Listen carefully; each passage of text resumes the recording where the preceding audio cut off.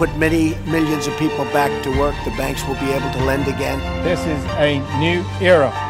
This is the Trump era. The lawlessness, the abdication of duty to enforce our laws, and the catch and release policies of the past are over. But I think it is clear that we see no further role for the Assad regime longer term, given that they have effectively given up their legitimacy with these type of attacks. It's time to make America great again. Join the movement.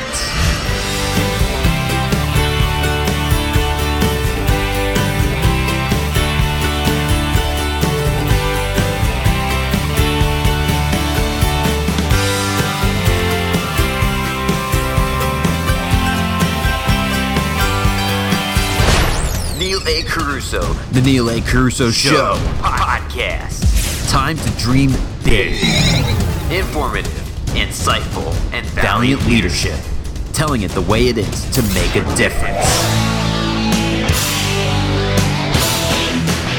All right, happy Tuesday, April 11th, 2017. Welcome to the Neil A. Carousso Show podcast.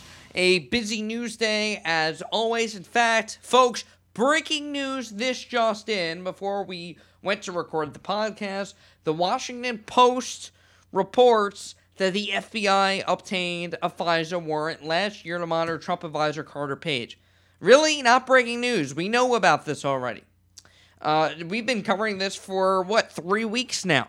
And if you go onto my website, neilacarousso.com, we have an entire story connecting the dots of Obama administration surveillance of the Trump campaign, Trump transition team members, Trump family members. We've connected the dots. Apparently, the Washington Post is just catching up to it. But we know about the FISA warrant that was obtained in June 2016. Or, requested in June 2016 was too broad because they wanted to spy on Team Trump. And then October 2016, a month before the election, was when it was actually granted. It was, I guess, a little bit more structured, a little bit more focused. But in the same regard, it seems like, according to multiple reports and multiple sources, that they spied on Team Trump. And the Washington Post is just catching up to this. And that's just one aspect of it. Because the other dots include days before Obama left office, we know what? That they allowed the NSA to share globally intercepted communications among 16 agencies, to share intelligence to allow other agencies to hide who the leakers are. That's what the unintended consequence, or the intended consequence for that matter, was. Obama also left a trail of intelligence leaks so that it would get to the mainstream media and people would find out some of these insane allegations against the president. And what do we know, by the way, about Trump and Russia? We know that they're not getting along in the Syria attack, and that Putin is condemning Trump, and Trump's condemning Putin. So, yeah, they're really getting along. They're really best buds. Unbelievable. So you get this whole, this story that's finally coming out, hitting the mainstream. Where the hell have they been? The New York Times has reported on the FISA warrant, and has reported on multiple things, and then they deny it. They just never connect their own dots, by the way, because they report sporadically. But if you connect the dots, and if you hear sources from Bloomberg and Fox News, multiple sources that are saying on the inside that we're worried because there's now a precedent that you can spy on a political adversary. And another aspect of this article that really bugged me because it's not true, it said that the FISA warrant that they had probable cause to spy on Team Trump.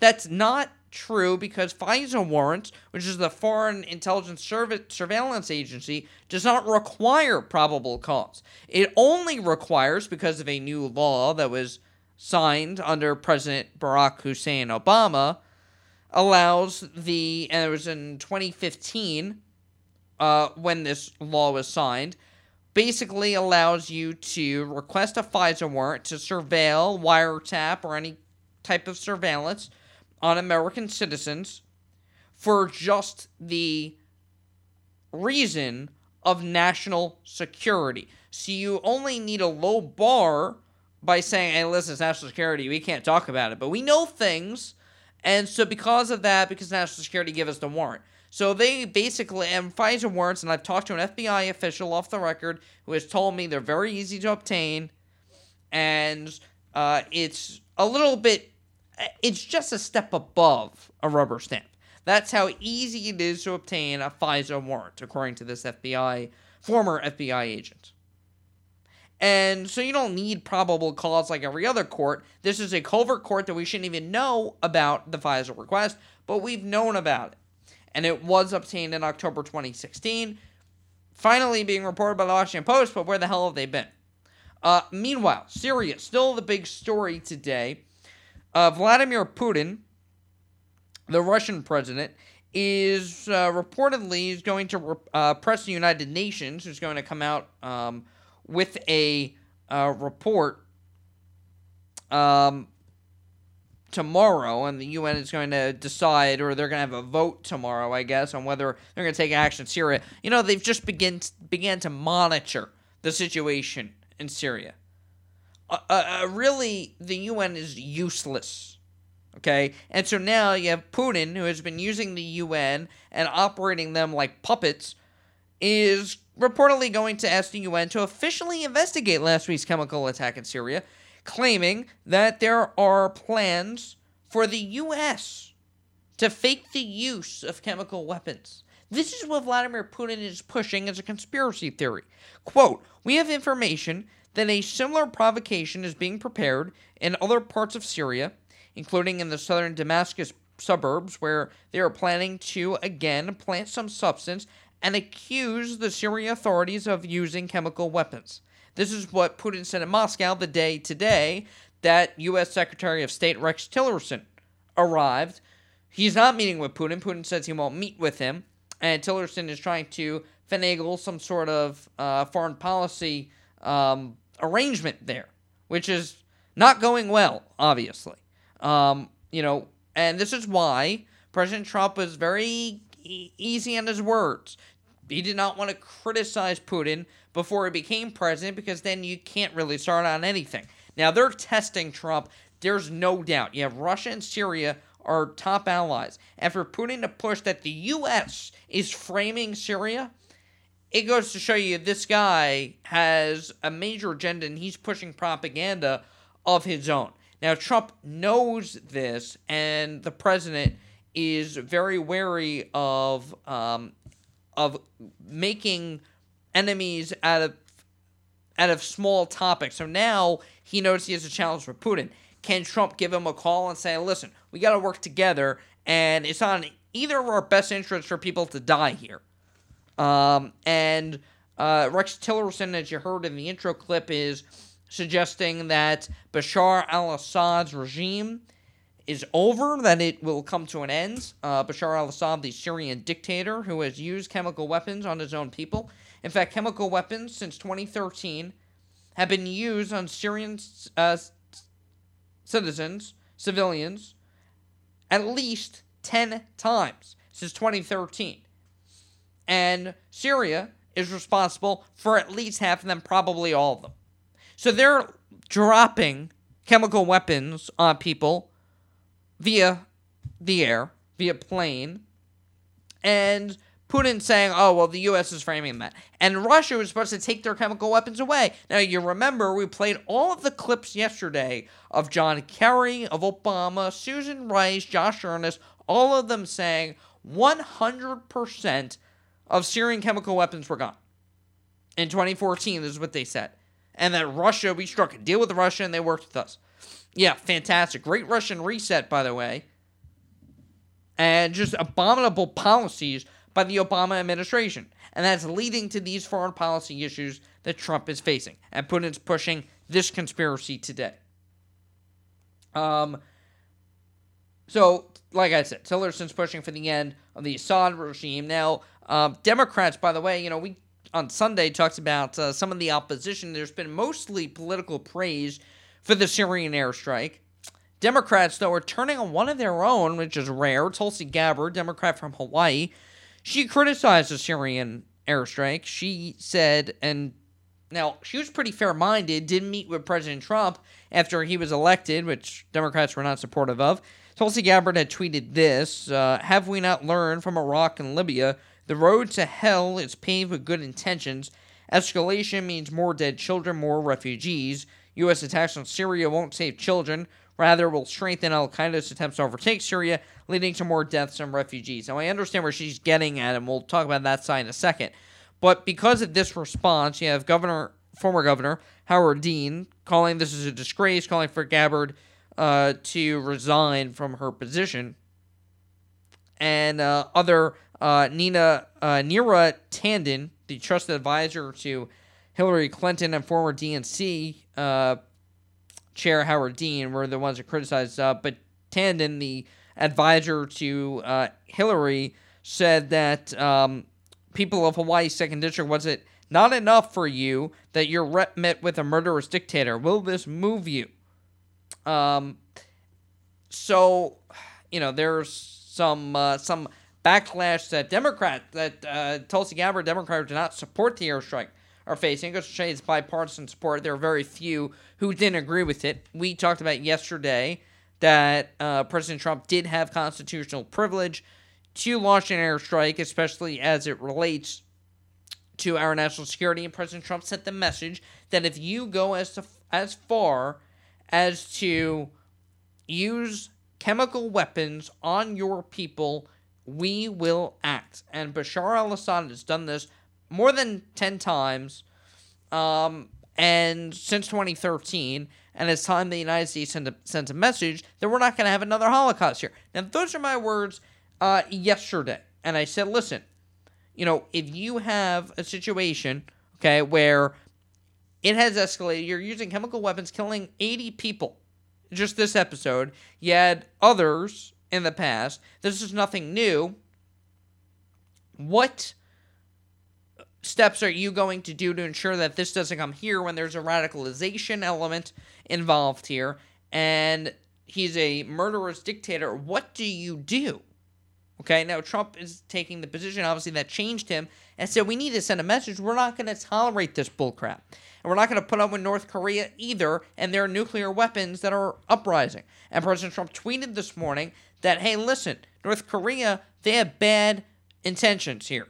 And if they're going to build them nuclear weapons, we're not going to sit idly by and allow them to do that. It's called, we're going to use our strength to promote peace in the region and to say, listen, we promote American values and our standing in the world is important. And while we do put our country first, something like that threatens all of us. And it will come here if we don't act upon it. Obama drew a red line. Whatever the hell that meant, it didn't do anything. Because he didn't act on it. They said that they got rid of the chemical weapons. They didn't. And so now, we finally sent a message to everybody that, hey, we mean business. And we're back. Now, there were some comments made today before I get on to... Actually, let me do Tulsi Gabbard's point, because I do see it. And then we'll get to these comments that Spicer made. Tulsi Gabbard's point here is well taken. It is the... So while I'm in favor of this airstrike, most political actors are, and people, national security experts said it was smart. This was not done in haste. This was something talked about with his National Security Council, General James Mad Dog Mattis, who spoke today, actually, from the Pentagon. Very calm, cool, collected, but stern, and right to the point, saying, we're not letting this happen. And we are going to take action, and we are going to seek to destroy ISIS and destroy a murderous regime. Now, the problem is, if Assad goes, who replaces him? What comes out of that? Now, you have ISIS in the region. You have terrorists. You have al-Qaeda, Hezbollah, all in that region. What... if you unseat Assad, so if America gets involved there and supports the unseating of Assad, now Obama has promoted the unseating of dictators before. Look at Egypt. Look at Prime Minister Benjamin Netanyahu. He supported the campaign against him and actually used taxpayer money, which is illegal and probably an impeachable offense, to send money through a campaign against the current Prime Minister of Israel. an ally of ours. Okay, so if we are to unseat Assad, or we support that, if God forbid ISIS, Hezbollah, Al-Qaeda, another terrorist organization comes to power there, it will be worse. But the problem is, anytime people die, you have 80 citizens dying in this chemical weapons attack, and they're coming here as refugees. They don't want to be here. They want to be home, and they support Trump, the Syrian refugees. You would think not. They do. The media narrative, wrong. And so if you are President Trump, if you are this administration, you got to think about the consequences here, okay? And I don't have the answers, I don't claim to, but if Assad goes, who replaces him? And that's what you have to think about. And, this is very tricky waters, because you have a situation where you can have a terrorist group then running a country, and they want to create a caliphate. So you have a sticky situation. Do you unseat a murderous dictator and face unintended consequences, or do you let him continue to rule and murder his own people? It's a lose-lose situation, but you don't know what the outcome could be. And if you have a situation where that would require troops, though. And see, this is where people are concerned that you're going to pursue interests in the Middle East, and it's going to get worse. We're going to screw things up, and it's probably just better that we stay out of the conflict at that point.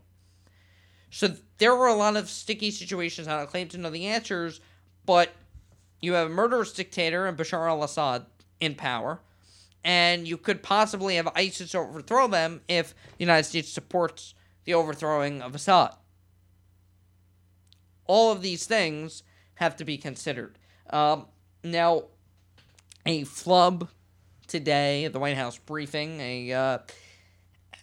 really a shame in the way things were taken by the media, but we'll dissect it. Sean Spicer made comments today about, listen, the quote, and I wish I got the audio, I probably should have grabbed it, but they've been pushing a narrative here, and I understand because I listened to it live, and I heard the context, and just to get my 2 cents on it, because I know it's a big conversation today, although we have much bigger policy concerns to be worried about than rhetoric. Sean Spicer made a comparison about Bashar al-Assad's regime and comparing him to Nazi Germany, and basically saying what Assad did is unacceptable, and that this is, I think what he was saying is that it's the Nazi Germany of our time. And I compared it yesterday, I compared it on Sunday to the Holocaust. I said, listen, if you have a situation where you're gassing citizens, you cannot sit idly by, and I said it again today, and if you allow this to happen, and you have a Holocaust rise, well, that's going to be on you, and America has to lead to prevent that from happening. So Sean Spicer was making a similar comparison. Unfortunately, the words that he used was a little bit of a gaffe. He said that, Assad is so bad, even Hitler didn't use chemical weapons. Now, of course, he did. He gassed people to death. He was referring to this Assad regime and how bad it is. That was the comment. I don't think he really thought that comparison through. Was factually wrong. Yes, it was. People are taking advantage of it. NBC is jumping all over it. I don't think it's the big news of the day. It's a gaffe. It's going to get sexy headlines. It's going to get clicks online. But to be honest with you, it really isn't the big news of the day, and it's not the headline, but that's the narrative that's being pushed forth. Spicer did come out and apologize and said that it was insensitive. He apologizes.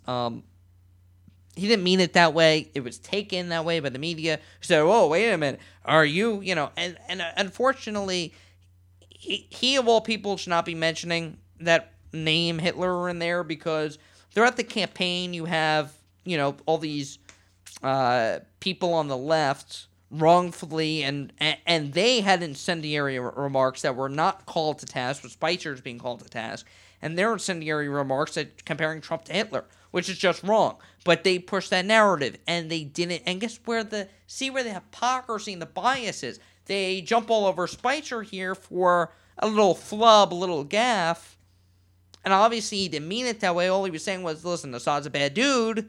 He's a bad hombre. We need to do something about this. And we aren't going to sit idly by. We need to lead before this type of Holocaust happens, because obviously Assad has bad intentions. So they jump all over it, but they didn't jump all over people calling Trump Hitler, and they still do it, which is just sick and disturbing. Now, back to policy. President Trump's administration, led by Attorney General Jeff Sessions, announcing a new wave of immigration enforcement in a speech at the U.S.-Mexico border in Arizona today in front of our Immigration and Customs Enforcement Border Patrol agents. Now, there are 4 elements to the announcement today, saying criminal illegal aliens will be detained. They will not be released. This will not be catch and release. They will be detained. Now, part of that, the problem with why there was catch and release still going on was because they didn't want to wait for an immigration judge. You know, if you get arrested, you have to be arraigned and you have to be put in court. So Sessions is going to hire more judges. A surge of 25 immigration judges at detention centers along the border to expedite the process, detain them, put them into the court system, and give them due process. And the hiring of 50 new immigration judges in 2017, an additional 75 in 2018. Attorney General Sessions also said that they are going to prosecute those who are harboring criminal illegal aliens. Now, by the way, this is the law as it stands now. And this is really merely enforcing the law. We have these laws in place, and unfortunately, the last 8 years, and probably beyond that, we said we're not going to enforce the law. This is the law on the books. This is nothing new. Immigrants apprehended for crossing the border illegally face civil procedures with deportation the only penalty. That's what the law states and mandates the prioritizations of such enforcement, does Sessions' directive. But it's merely enforcing the laws on the books. I mean, Trump was being called for controversially bringing up illegal immigration. It's illegal, for God's sakes. MS-13 gang members, drug cartels, criminal organizations, drug dealers that are selling drugs to your kids, heroin, opioids we have a massive epidemic. Look at New Hampshire, look at Suffolk County in New York, look at California, all over. People dying from opioid epidemic from overdosing. And you have people who come in illegally, they commit crimes, they rape, they murder, and they have been thrown out under the Trump administration. Now, this is the law. Do we want people who are going to come in here illegally, then commit crimes and stay in here? It doesn't make sense. Be caught and then released back into the public. Oh, let's just let a rapist right through. Well, this is what Jeff Sessions said today in Arizona on the new immigration directive today. Starting today, federal prosecutors are now required to consider for prosecution all of the following offenses: the transportation and harboring of aliens. As you know too well, this is a booming business. No more. We're going to shut down and jail those who've been profiting from this lawlessness. Smuggling gang members across the border, helping convicted criminals re-enter the country, and preying on those who don't know how dangerous and costly this journey can be. Further, where an alien has unlawfully entered the country, which is a misdemeanor, that alien will now be charged with a felony if they unlawfully enter or attempt to enter a second time and certain aggravating circumstances are present. Where possible, prosecutors are directed to charge criminal aliens with document fraud and aggravated identity theft, the latter carrying a 2-year minimum mandatory penalty. Finally, and perhaps most importantly, I have directed that all 94 United States Attorney's offices make the prosecution of assaults on federal officers a priority. If someone dares to assault one of our folks in the line of duty, they will do federal time for it. For those that continue to seek improper and illegal entry into this country, be forewarned. This is a new era. This is the Trump era. The lawlessness, the abdication of duty to enforce our laws, and the catch and release policies of the past are over. I love it. It's a new era. Okay? The Trump era is here, and that means law and order. And so when you look at this, Attorney General Sessions in Arizona today at the U.S.-Mexico border announced that each U.S. attorney would be required to designate a point person on border security prosecutions by the 18th of April. The person, so in a week from today, the person in that position, known as a border security coordinator, will be directed to coordinate with the Department of Homeland Security. This according to Jeff Sessions' memo from the Department of Justice. Under U.S. law, current U.S. law, anyone who harbors or transports an illegal alien, has crossed the border illegally 2 or more times, resists an immigration order's arrest, or commits travel document fraud is subject to criminal prosecution. As Sessions said, we will prosecute to the fullest extent of the law. And that's the way it should be. Now, this does 2 things. Number 1, it says, if any attorney, U.S. attorney in a state U.S. attorney says, we're not going to comply with federal law, we remove your funding, okay? Number 2, it says that if you commit a crime here and you're here illegally, we will prosecute you. We will not let you be released, as it should be. They committed a crime by being here. Then they commit a crime, by murdering or raping somebody. They do not deserve to get away with that. It is insanity. It does not make sense. And number 3, it deters border crossings. So now everyone who is in El Salvador, who is in Mexico, who is in Guatemala, and other places, Honduras, they will understand that Jeff Sessions, the United States, means business. And the Trump Trump administration, I should say, will ensure that the law is pursued. And we have it now, okay? They mean business. They're not going to take, illegal immigration coming in here and threatening our national security. And so Sessions tough there, but hey, it's enforcing the law. And that's what the laws are, exist to provide. In the UK, this was a story that I felt I had to share because it kind of relates to immigration here. You have a United Kingdom illegal immigrant jailed for a rape attempt will get $33,000 in compensation because he was in prison too long.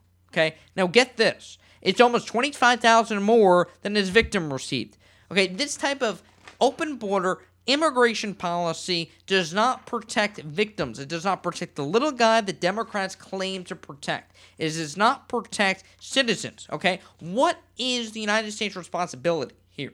It is to protect our citizens and protect the national interest. So when they say, you're going to, and you have, by the way, illegal border crossings down 40%, just as a deterrent.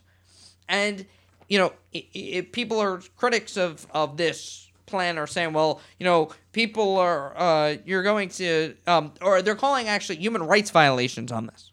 Okay? Yeah. They're saying that you're hurting the civil liberties and human rights of those that are trying to come in the U.S. Okay, they're coming into the U.S. the wrong way, number 1. And number 2, what about the human rights of Kate Steinle, who died in San Francisco at the hand of an illegal immigrant who was deported 4 times? What about in March when we had 5 big cases? You had a rape in a high school. Where's the justice for that girl and that family? And in Houston, 2 illegal immigrants raping and murdering U.S. citizens. And we can go down the list. In Hempstead, New York, a 2-year-old girl sexually assaulted. Okay? It is sickening. And these are all preventable crimes. They shouldn't be happening.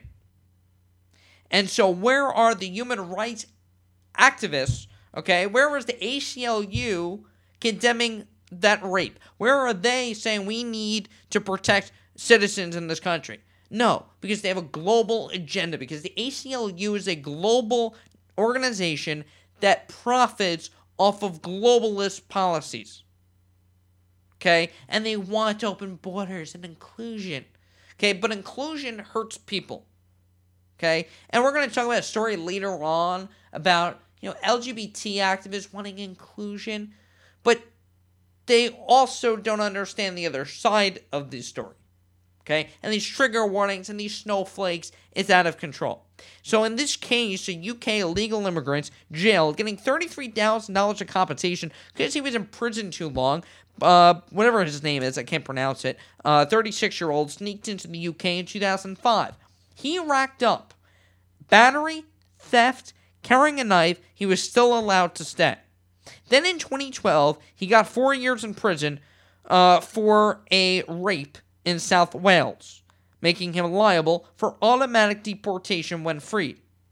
He's Kurdish. The Kurd spent 2 years inside before being allowed out and was immediately locked up again under immigration laws to prevent him from disappearing.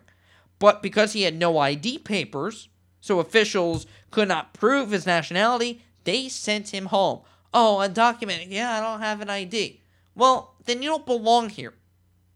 And this is in the UK. This goes on in the US. He is getting $33,000 for being unlawfully detained for 11 months. He wasn't being unlawfully detained, okay? Until his release last December, his victim would have been entitled to only around $9,300 in compensation. So we're paying off a rapist. Okay, this is the UK. Paying off a rapist who should not have been in here, should have been deported, but because he didn't have documentation, he was allowed to stay. Now, this is the problem. That happens in the U.S. all the time. Oh, I don't have documentation. I don't have anything.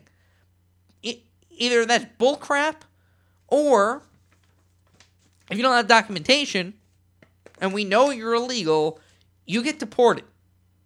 It's so common sense, it's scary. It's sickening that this person in the UK, this rapist, was actually released and then paid off $33,000. It is so mind-boggling. It's almost, I want to vomit over it. Move on from national security for the moment. One more story I want to get to before we take the break. President Trump on the economy today. A strategic and policy discussion with CEOs today at the White House, where he said that Dodd-Frank, regulations on Wall Street, may be eliminated and replaced with something else. I'm joined with him at the conference. Participants, Rich Lesser, the chief executive of Boston Consulting Group, Doug McMillan, the CEO of Walmart, Indra Nooyi, the chief executive of Pepsi, Jim McNary, former CEO of Boeing, the chief executive of IBM, Ginny Rometty, and Jack Welch, former chairman of General Electric, among others. General Motors was there. Mick Mulvaney, the OMB director, Office of Management and Budget, and other key White House players. This is the news that President Trump made today in talking about the economy and talking about job growth in the private sector. This is just the beginning. We're going to reduce taxes. We're going to eliminate wasteful regulations, which we've already done, probably 25%. You can take a look at Dodd-Frank. For the bankers in the room, they'll be very happy because we're really doing a major streamlining and perhaps elimination and replacing it with something else. But that'll be the minimum. But we're doing a major elimination of the horrendous Dodd-Frank regulations. Keeping some, obviously, but getting rid of many.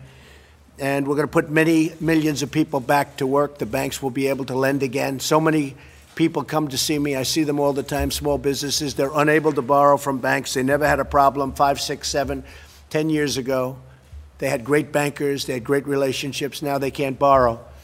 And we're going to let the banks loan them money and they can build their businesses.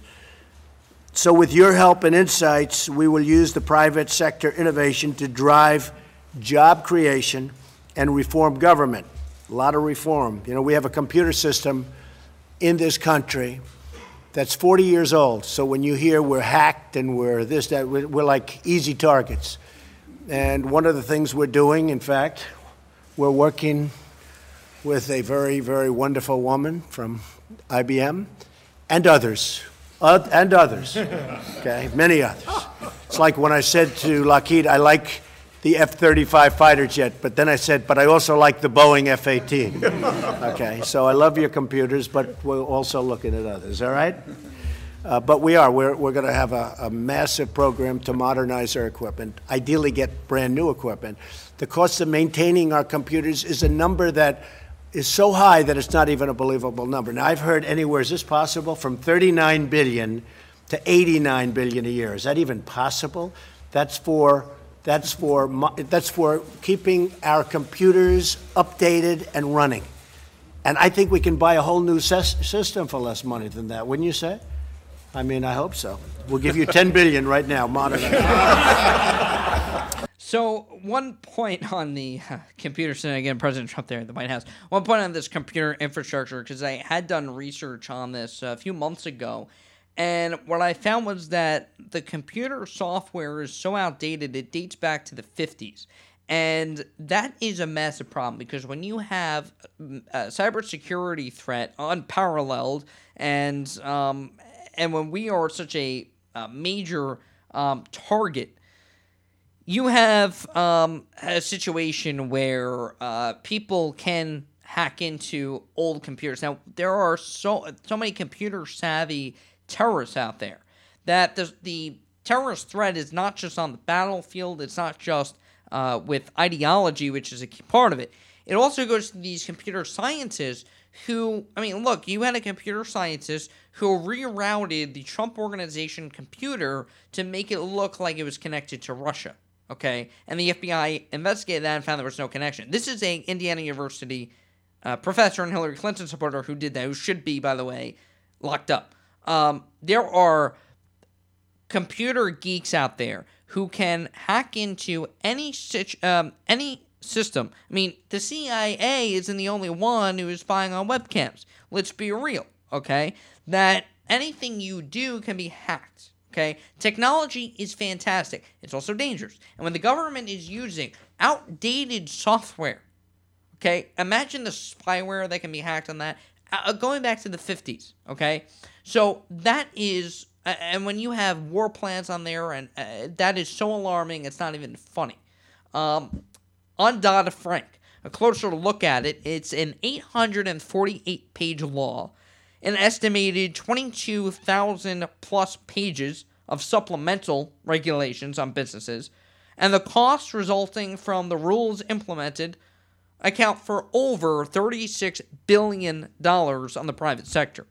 Dodd-Frank has stifled economic growth. There is no doubt about that. Small businesses struggling cannot hire new workers. You have not just Dodd-Frank, you have in there the fiduciary rule, which has been delayed. They're supposed to deal with that this month.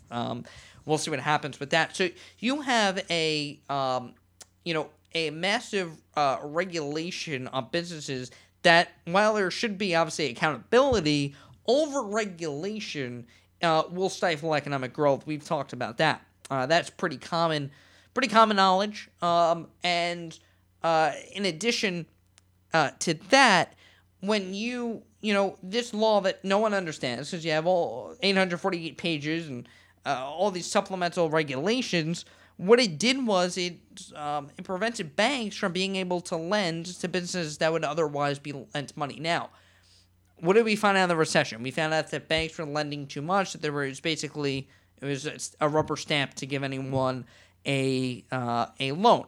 That's wrong. So there's got to be a middle ground here. I'm not saying deregulation and be totally, I'm saying, well, partially deregulation, but I'm not saying get rid of everything altogether because I understand the necessity for accountability. But the same regard, going far left on this issue, like Elizabeth Warren wants to do, and she's launched a war on businesses. Pocahontas, this Elizabeth Warren. I call her Goofy. Yeah, well, she is goofy, and she wants a war on business. And what does it do? And now you can't hire workers, and the private sector hurts because of it. Now, private sector jobs, just in a couple of months of the Trump administration, 82 days, you have private sector job growth already. And you saw last month the numbers that came in that said that 263 jobs were created in the private sector. The estimate was 170, by the way. And 263 were created. You have over $100 billion being invested in the U.S., over 1.8 million American jobs being created as a result of Trump's policy. Big league. Big league jobs. Toyota made a big announcement yesterday. More jobs coming in here. The car industry has really come back under Trump, and he deserves a lot of credit for that. But meeting with CEOs today at the White House and making sure that we fuel economic growth. And listen, who knows that better than Mr. Trump, who you gotta remember, he's a businessman. He's not a politician. I think a lot of times people forget that, but he's running the country like a business, and we're running this like a business as well. So when we come back, you have that United situation where somebody was literally dragged off the plane. So what's the story with that? What is the real story? Well, we'll talk about his checkered paths with the law, shall we say, plus the New York Times writes a hit piece, and Chick-fil-A not being welcomed on college campuses. We'll analyze more from the Snowflake Brigade. That coming up on the Neil A. Carousso Show podcast on this Tuesday. Informative, insightful, and valiant leadership. Telling it the way it is to make a difference. When it comes to saving money, don't act like a baby. Goo goo gaga. Be the boss and make a budget. I'm the boss, baby. You're the boss of me. I am the boss of you. Are not. M2. Are not. M2. Need a little help? Aren't you gonna do any work? I'm very busy delegating. Create a personalized savings plan We could share. You obviously didn't go to business school. and get other tools and tips at feedthepig.org. Brought to you by the American Institute of CPAs and the Ad Council. Indoor baseball, anyone? Most party fouls are pretty dumb, but if you decide to drink and drive underage, you could lose your license and your freedom. Learn more at ultimatepartyfoul.org. Brought to you by the National Highway Traffic Safety Administration and the Ad Council. A ranger station. I'd like to report a bear hug. Okay. I put out my campfire and Smokey Bear hugged me. So you drowned the fire, you stirred it, drowned it again, and felt that it was cold? Uh-huh. Yeah, he's just letting you know you did good. Bear hug from Smokey Bear. Status update. I'm gonna let you go now. There are many ways to start a fire, but one sure way to put it out. Learn how you can do your part at SmokeyBear.com. Sponsored by the U.S. Forest Service, Ad Council, and your state forester.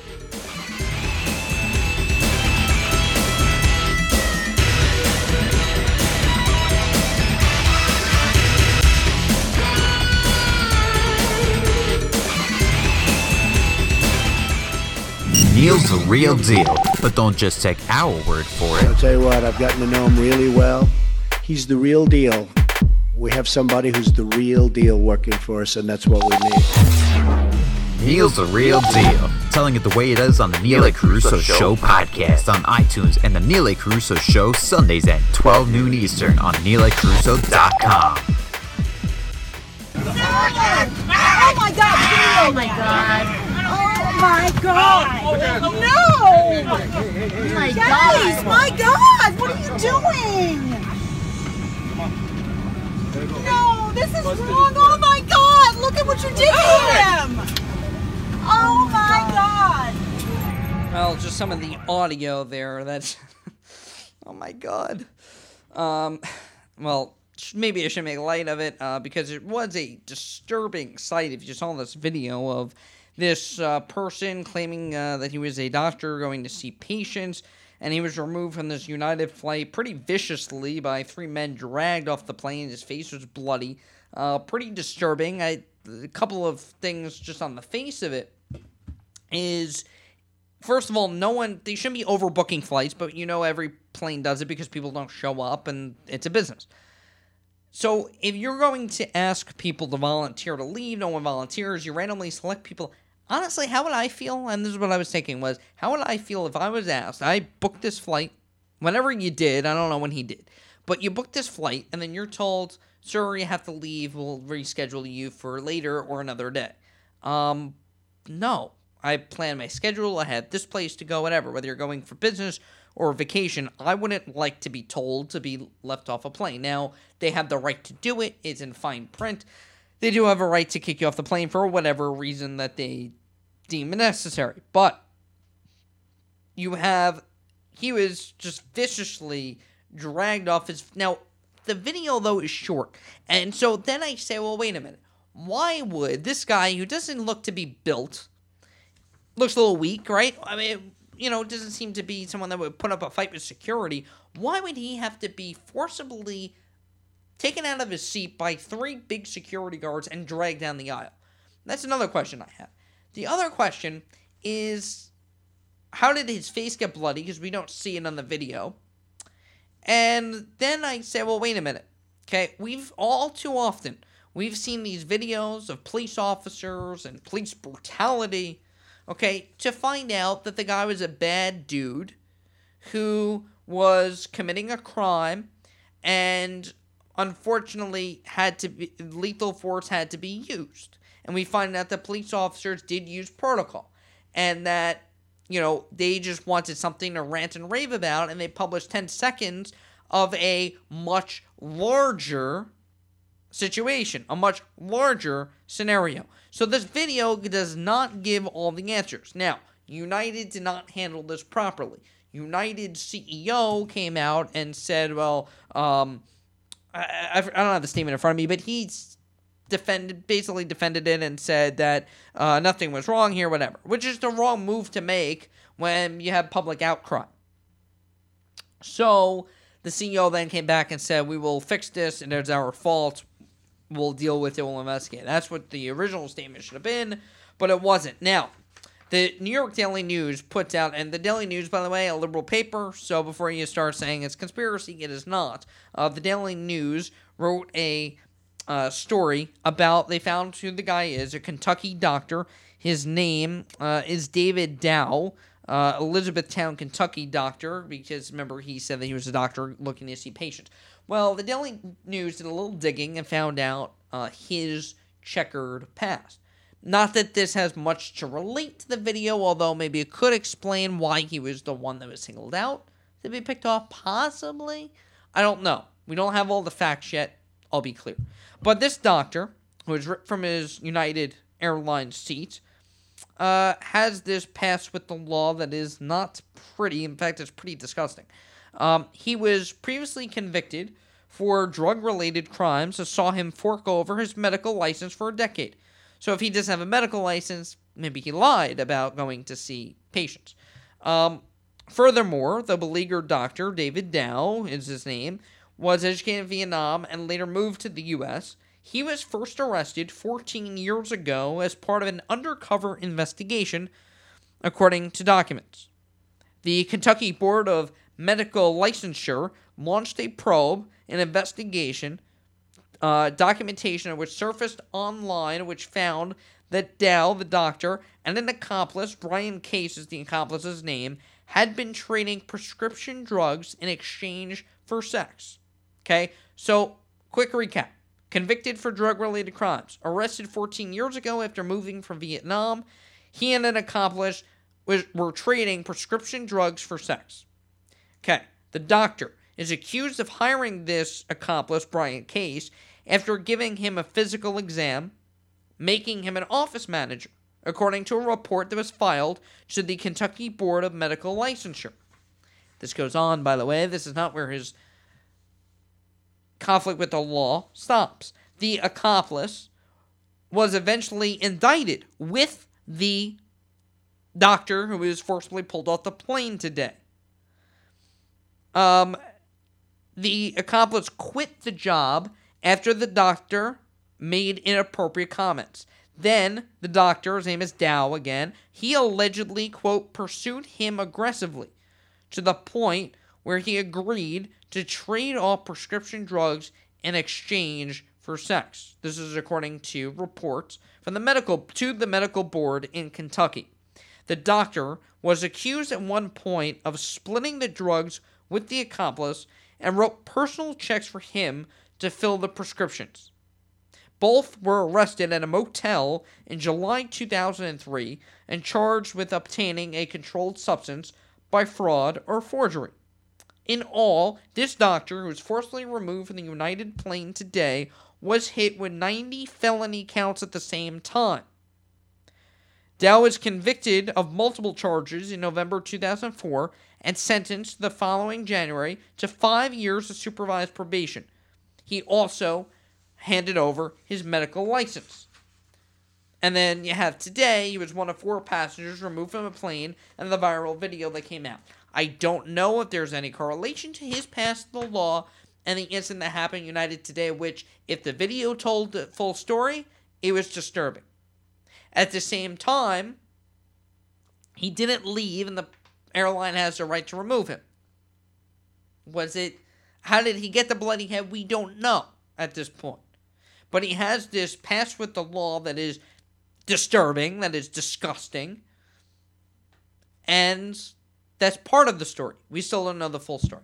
The New York Times, because they really don't report the full stories, there are esteemed journalists over the New York Times. They wrote a 1,330-word essay, 1,330 words, on how Trump is screwing up. Okay, what is he screwing up this time? The Easter egg roll. Seriously? First of all, he doesn't do anything with that. I would hope that he's more focused on Syria and Russia at this point, North Korea and Iran, and the economy, than he is about a stupid Easter egg roll. I mean, priorities. And the New York Times wastes 1,330 words on this. And I'll tell you what they wrote, because it is just another hit piece and another way to take an undercut at him in favor of the left. Their new slogan, by the way, quote, "The truth is more important now than ever, in an age of alternative facts." Okay, well, this piece on the says that the White House mismanaged the annual scavenger hunt, which is, by the way, the office of the First Lady is organizing it, for brightly painted wooden balls entitled, quote, this is what the title of the article is, by the way, "The latest test for the White House, pulling off its Easter egg roll." All right, so the piece criticizes everything from lateness, to which the administration ordered its commemorative eggs, to the number of eggs they ended up ordering, compared to the Obama administration, because they ordered so many more eggs. It's great. They wasted more taxpayer dollars. And the amount of tickets they have yet to send to local school children. And there's more. So let me just read you some quotes from this hit piece. They write, and this is so absurd and such a petty thing for them to cover. Quote, "It is unclear, for instance, whether Sean Spicer, the White House press secretary, will reprise, his appearance in a bunny suit for the event as he did a decade ago when George W. Bush was president and Mr. Spicer was an aide for the office of the United States Trade Representative." Seriously, they're worried about who's dressing up as the Easter Bunny? Then there was a lot of hand-wringing over the fact that the administration ordered only 40,000 eggs this year, compared to 85,000 ordered in 2016. Really? Do we need 85,000 Easter eggs for one day? Ugh. The newspaper, the New York Times, also terribly distraught that the Trump administration forgot to notify a cartoon monkey and felt covered puppet about the affair beforehand. This is what they wrote, the New York Times. Quote, "I can't believe that this is even a sentence in the esteemed New York Times. Even Curious George and Elmo did not know for sure that the Easter egg roll was happening until late last month when the White House first contacted PBS Kids to ask if it could provide costume characters." Seriously? Who gives a crap about when Elmo knew to show up? Almost in Times Square groping people. That's where he is, if you want to find out. I am half kidding, half not on that. They're also now they make Trump is anti-gay type of charge and related to the Easter egg roll. Seriously? The fact that gay military members who got always got tickets under President Obama, that some of them weren't invited according to the president of the American Military Partner Association, who is quoted of saying, I've had quite a few families from across the country reach out and say, hey, are we getting any tickets? Our family wants to drive in for the event. And she said, unfortunately, the Trump administration has not reached out about it. We don't know if that's true. They don't seek to verify that. They don't ask the White House for their response. This organization represents the families of gay, lesbian, bisexual, transgender service members. And the New York Times also upset that the famous Obama-era Easter egg yoga instructors have been looped in. And then wait, there's more condescension. We go back to, remember when Beyonce performed for Hillary Clinton and people really only showed up for Beyonce, not Hillary? Well, sadly, this whole debacle could mean that 20,000 people who are apparently going to attend this year's Easter egg roll, according to the New York Times anyway, so we may have more, who knows, attendees could be subjected to such horrors as listening to a classy military band instead of a big pop star like, quote, Justin Bieber, Ariana Grande, Idina Menzel, and Salento, who have performed for Easter egg rolls past. Seriously? Okay? This is the White House. This is not a club. Okay? This is not a hot New York City nightclub. God forbid children have to hunt Easter eggs without listening to Beyonce practically, play with herself on stage. And I'm not exaggerating on that. Okay, so you have that hit piece today. It's just more, misplaced outrage. Talk about misplaced outrage. We go to a college campus for that, the hometown of misplaced outrage. University, where is this? Pittsburgh's Duquesne University, our students there are living in fear. Oh my God. They're living in fear of the arrival of Chick-fil-A. I can't make this up, folks. That a restaurant chain is causing them to fear that their safe spaces are going to be gone. It's not about the chicken sandwiches, but the fact that the corporation had the temerity to support traditional marriage during the same-sex marriage debate. Now, to give you a little background, the president of Chick-fil-A, Dan Cathy, acknowledged back during this whole debate, and really not an issue anymore, gay marriage is illegal, acknowledged that it had donated money to organizations opposed to changing the traditional definition of marriage. The president of Chick-fil-A is a Christian, he is a Buddhist, I believe, who basically, he said that it's a family business, that I personally believe that, it's not me speaking, this is the president of Chick-fil-A, said that he believes that gay marriage, that marriage is between a man and a woman, and that it is not that gay people should be married. That was how he felt. That is a religious thing, and he is entitled to his opinion. He didn't say they were not serving people who were lesbian, gay, or bisexual. He was asked in an interview. He said, yeah, I personally believe that marriage is between a man and a woman. And by the way, nothing wrong with that. Still nothing wrong with that. Everyone's entitled to their own opinion. Everyone's entitled to free speech. But even though that's yesterday's news, and gay marriage is legal, and that's really not an issue, and Chick-fil-A serves everybody, and they don't tell their local restaurant chains of how to deal with things in terms of serving, or all they have to do is make a chicken sandwich, okay, and make a good one, hopefully. The Duquesne University student senator, Nico Martini, proposed a resolution on March 26th to the Student Government Association to stop the arrival of Chick-fil-A. They say, this is what the student senator said this, such a bright student. Quote, Chick-fil-A has a questionable history on civil rights and human rights. I think it is imperative that the university chooses to do business with organizations that coincide with the university's mission and expectations they give students regarding diversity and inclusion. Well, how about inclusion of other people's views that they're allowed to have? Or diversity of views? And maybe conservative people should be welcome. And Chick-fil-A should be welcome to run their business, and the university should be welcome to run its business. Civil rights and human rights? Really? Okay. That resolution failed, but the student government did agree to another resolution that would allow for a, quote, vetting process of the new restaurant. Martini's campaign had been embraced by, I can't believe this is even a thing, the university's Gay Straight Alliance. Ugh, God, seriously? Where Martini is a member of the executive board. The Gay Straight Alliance of this Duquesne University says that Chick-fil-A poses a clear and present danger to the group's safe space on campus. You just can't make this up. Martini's, the GSA, the Gay Straight Alliance president, said this: I've tried very hard within the last semester and a half to promote this safe environment for the LGBTQ community. I feel like we're just keep adding letters here. So I fear that with the Chick-fil-A being in options, an on-campus food affair, that maybe people will feel that safe space is at risk. They feel triggered by the fact that a fast food restaurant is on campus. Such moral outrage that should not be commended.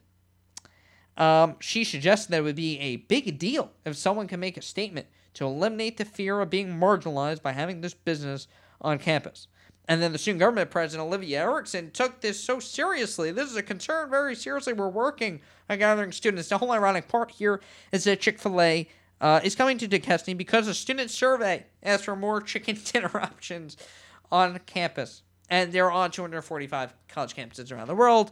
So what do we find out here? College students, they feel triggered. They feel persecuted by everything. Oh, you're infiltrating their safe spaces. I think they need to grow up. Covered that yesterday. I felt that I would do a snowflake follow-up because it's so out of hand. And I just bet that people, especially these old school type of people, are just laughing. They're having a good time at this because, well, it's just so sad that these students, they have no outrage over proper things. They get outraged over a fast food restaurant and over, oh my God, I may kill myself because they're talking about violence. Seriously? Go to a hospital if you're really going to feel like you're going to kill yourself. But on a serious note, on the more satirical note that I'm making, just grow up. I mean, how do you even wake up in the morning? How do you survive in life? With all the stuff that's going on in the world, and we have it covered for you, telling you the way it is, the real deal news here on the Neil A. Carousso Show podcast. We'll see you on tomorrow's podcast on Wednesday, Hump Day, April 12th. And my Mets got a big win tonight. God bless you, and God bless America. The Neil A. Carousso Show podcast is a production of Carousso Enterprises, engaging, informing, and entertaining. Passion-driven, factual content that makes a difference. Following Neil A. Carousso on social media. And log on to neilacarousso.com to sign up for Carousso's comments, newsletters, and be the first to know.